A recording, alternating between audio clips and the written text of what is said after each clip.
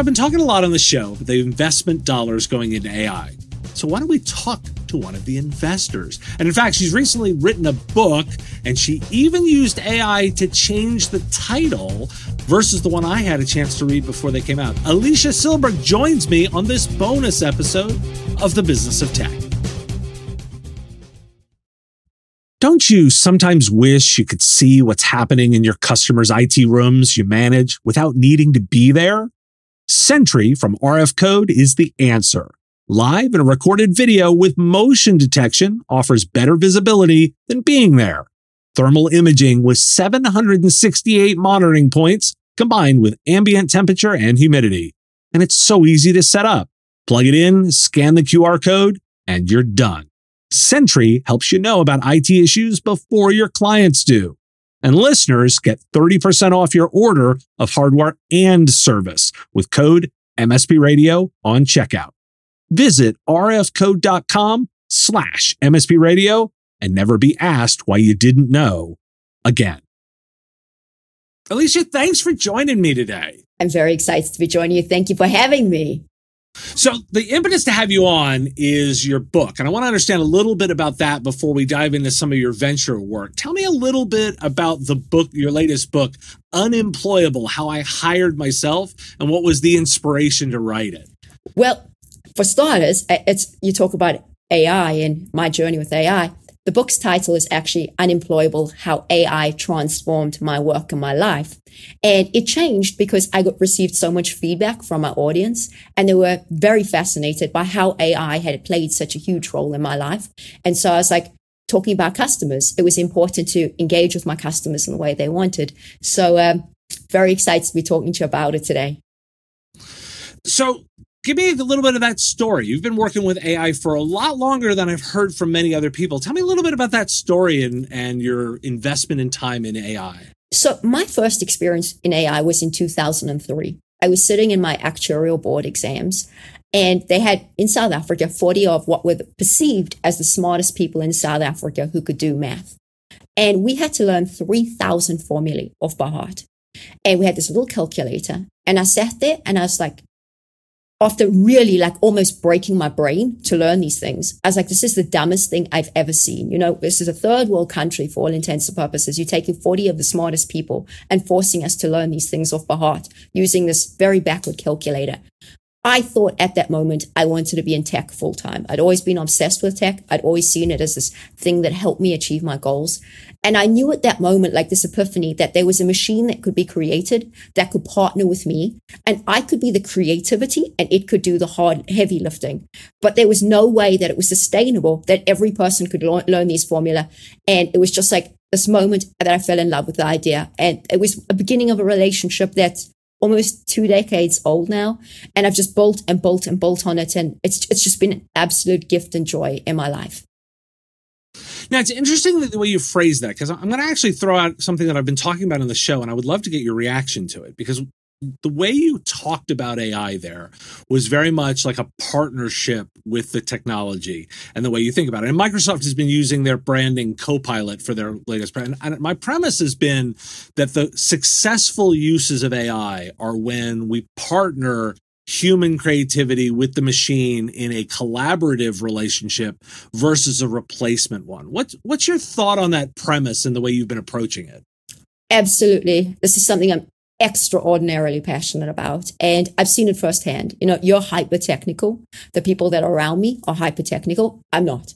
And so the idea that I always had this disadvantage, and I could find this partner which could enable me to work alongside you to create, you know, an extraordinary company, whatever the case may be.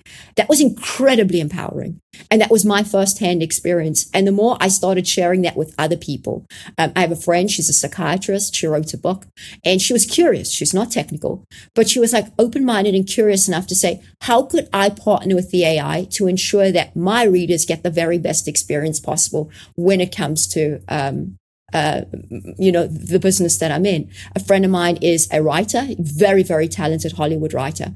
At the same time, he doesn't come from America. So he's got challenges, like English is not his first language. Off the charts creativity, stuck because English isn't his first language.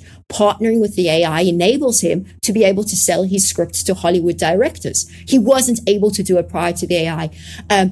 Every one of the people I interact with, it's like taking that human creativity that can't be replaced by the AI, partnering with the AI, which can give you, in my case, the infrastructure when it comes to the technical capabilities, and enabling you to literally become unstoppable. And I think there's so much fear around it, but coming from a place of curiosity and saying, how can this be my thought partner? How can this be my creative partner? How can this be whatever partner you need in order to achieve that goal you're trying to achieve?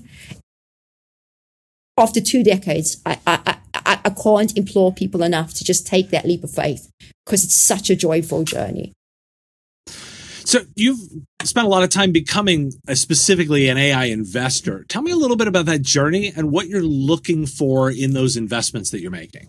So because I started so early, I came to the US, I built what was very early AI company, and it was really tough to build because, like nothing was available. It was, if I tell you the links we had to go to like hack this thing together, it was like nothing short of a miracle that we managed to do it. But I learned so much in the process. For starters, I saw voice as being something critical in terms of our future and humanity. And so that was something I leaned into, and I was very early. And so each one of the AI investments that I've made that have gone on to become very successful already, they were much earlier. So, everybody's all hyped up about AI. But when I was investing in these companies, people around me were saying, "You're stupid. This is never going to work. Like, this is such a dumb idea. Like, how do you think this is actually going to work?" And it was very tough on the founders. Like, they really had to have a lot of resilience, a lot of belief in what they were doing. And it was like, as I say, some of these companies I invested in 7-8 years ago, and they just had to keep going. They had to raise funding in that. And so in terms of what I look for, of course, it's the innovation. Of course, it's the impact. Of course, it's the team. It doesn't need to be groundbreaking. Yes. Are they super smart? Do they have deep domain knowledge? Yes. But I think there's also a level of resiliency and ability to adapt rapidly and to stay focused even when there's so much noise.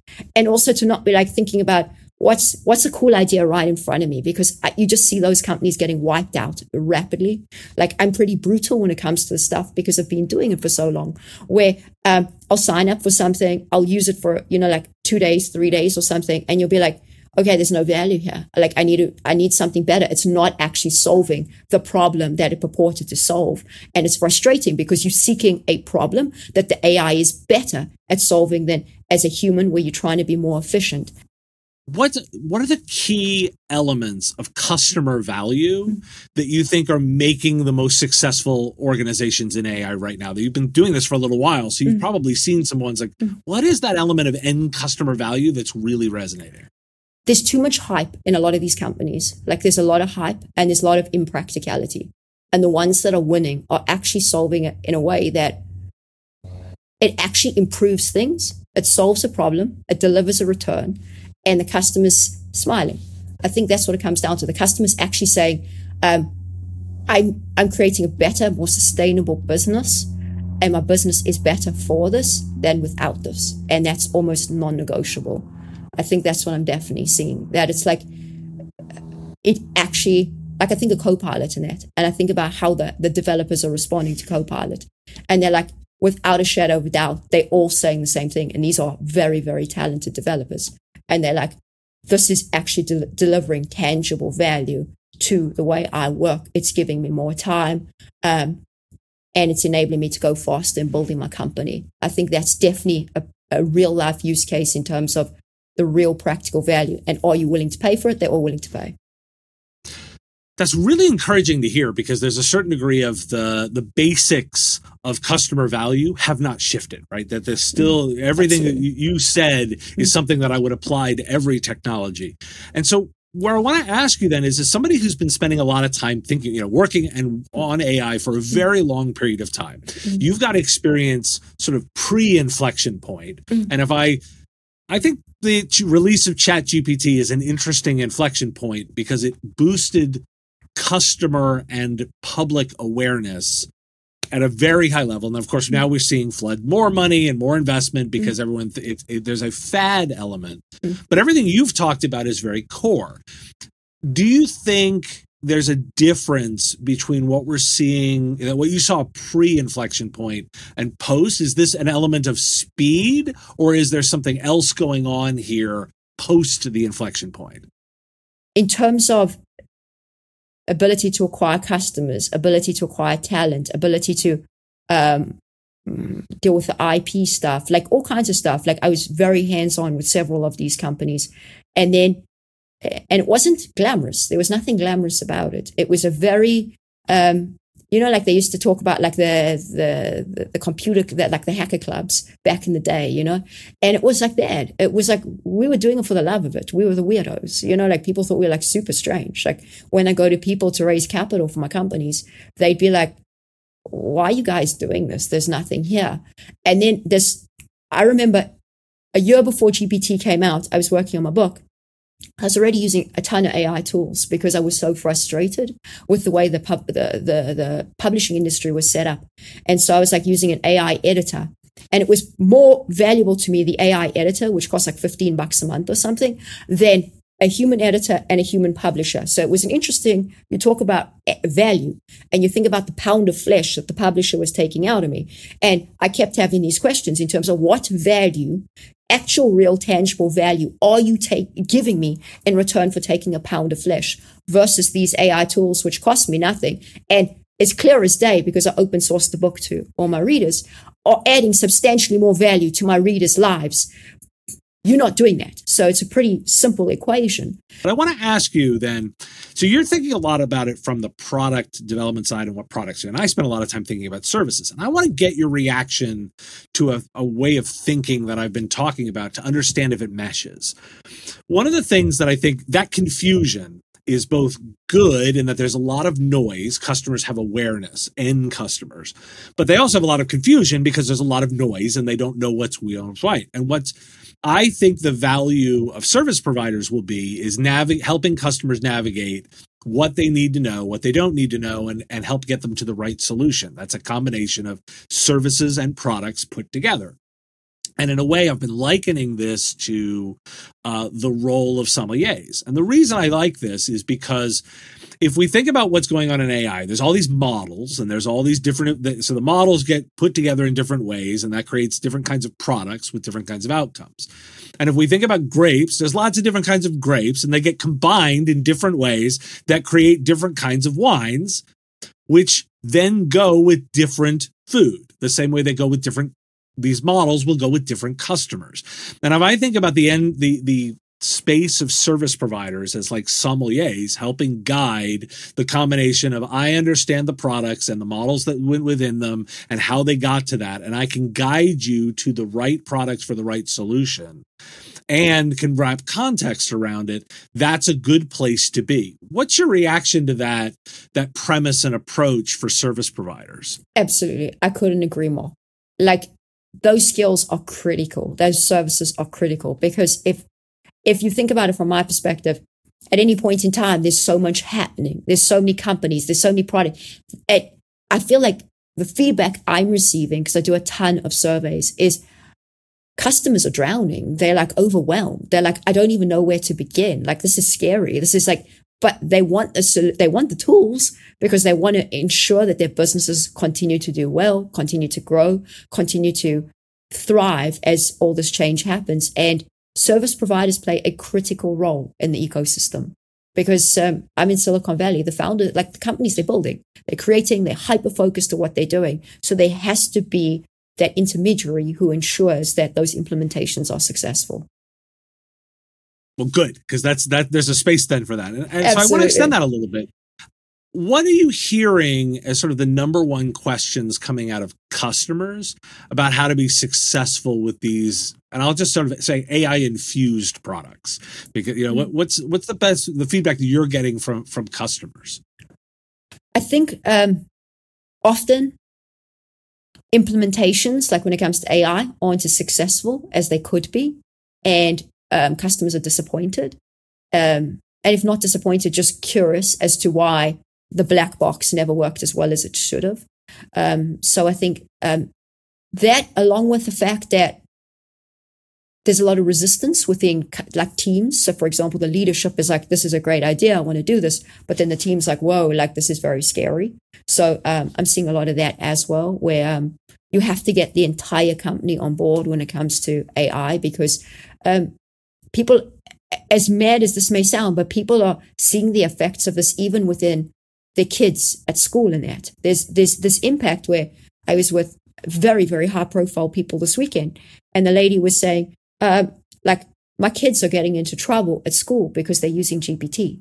And so it's like, there's like this mixed messaging almost in terms of it's great for your company, but it's bad for your kids. So it's like, kind of like, where do we stand as a society in terms of these things if we say ultimately everybody's better for it? So all kinds of reasons, but I think ultimately people want to be more efficient. They want the technology to enable their teams to be more productive. And I don't think anyone really wants to, no one I've interacted with wants to replace their teams with AI. I think we can all see the value of humans. Like, I've been doing this long enough, and it's very clearly evident that humans play a critical role. And past a certain point, as good as the AI may be, it's still wonderful to be engaging with another human. But it's like, how do we bring out the best in the human while partnering with the AI? How do we create that collaboration? That's a very powerful, cohesive collaboration. Even within my own team, I'm constantly dealing with these, there's moments of friction. There's moments where you're like, how can I make this more fluid? Like, I have an AI assistant and I have a human assistant, and they work very well. But at the same time, there's constant like problems where we're running into walls where I have to step back and say, for the sake of my customers, for the sake of everyone I'm interacting with, how do we do this better? So I hope that answers your question. Well, you did. You've pretty much completely made the argument for the fact that a service around AI right now revolves around helping customers build frameworks for implementation that include like ethics, Absolutely. strategy, and answering their why. So you've completely made the case that I've been talking about it without me even having to do it. So I appreciate that. It's just the truth. As I say, first, often I have to think about this stuff because it's so embedded in my life and I have to take a step back. But this is just my truthful experience that I think service providers are critical in the future we're now moving faster and faster into. So, Alysia, last question. I want to give a sort of a positive thought. You spend a lot of time working with tech entrepreneurs, and most of my audience are also small entrepreneurs building their own businesses. Like, what's sort of the number one piece of advice that you give out for small entrepreneurs on being successful with their business? Sounds obvious, but it's be resilient. The one thing I have seen time and again is that you don't have to be the smartest. You have to be the most resilient. And I think tech rewards resiliency. If you know my story, like, I've been knocked down more times than probably everyone I know. But at the same time, I was just like, you just get back up and you keep on going. And as we go through these changes, it's going to be a lot of like being knocked around in there. But the idea that you stay focused, you focus on your goals, your business goals, like all these types of things. Your competitors are going to be panicking. Your competitors are going to be fearful. And the idea that you're like, I know where I'm going with my business and it's going to get choppy, but at the same time, I'm providing substantial value to my customers. And even with these changes, my customers feel a sense of loyalty to me because they know that I've got their best interests at heart and I will continue to deliver for them. That thinking, that resiliency, that curiosity too around AI, and ensuring that you're very well equipped to continue to partner, to truly partner both with the AI and your customers, will stand you in extremely good stead. Well, that is a nice way to leave this, and also some ideas that stick with it, regardless of the technology trend. So that's really good news. If people are interested in learning more and getting a copy of the book, where should we send them? Where should they go? Easiest place to get the book is Amazon. So you can get it at Amazon, and it's, remember, Unemployable, How AI Transformed My Work and My Life. I listen to my customers, rule number one. And I have a weekly AI newsletter that I work very hard on in terms of serving individuals such as your listeners. I'd love their feedback. If there's stuff missing, if they find there's stuff they want to know more about. As I say, I'm on the product side. Sign up. It's a free newsletter. And you can get it at readunemployable.com. Connect with me as well. I want to hear from you. LinkedIn's the best place to connect with me. You are my people. So this is our revolution. That's super cool. Alysia, thanks for joining me today. This has been great fun. Thank you. I really enjoyed it. Save big on your Memorial Day barbecue, all in the Kroger app. Get 3-pound rolls of juicy 80% lean ground beef for $3.49 a pound with a digital coupon. Then get select varieties of flavorful Powerade, Body Armor Super Drink, or Arizona tea for 77 cents each, all with your card. Shop these deals at your local Kroger, less than 5 miles away. Or tap the screen now to download the Kroger app to save big today. Kroger, fresh for everyone. Prices and product availability subject to change. Restrictions apply. See site for details.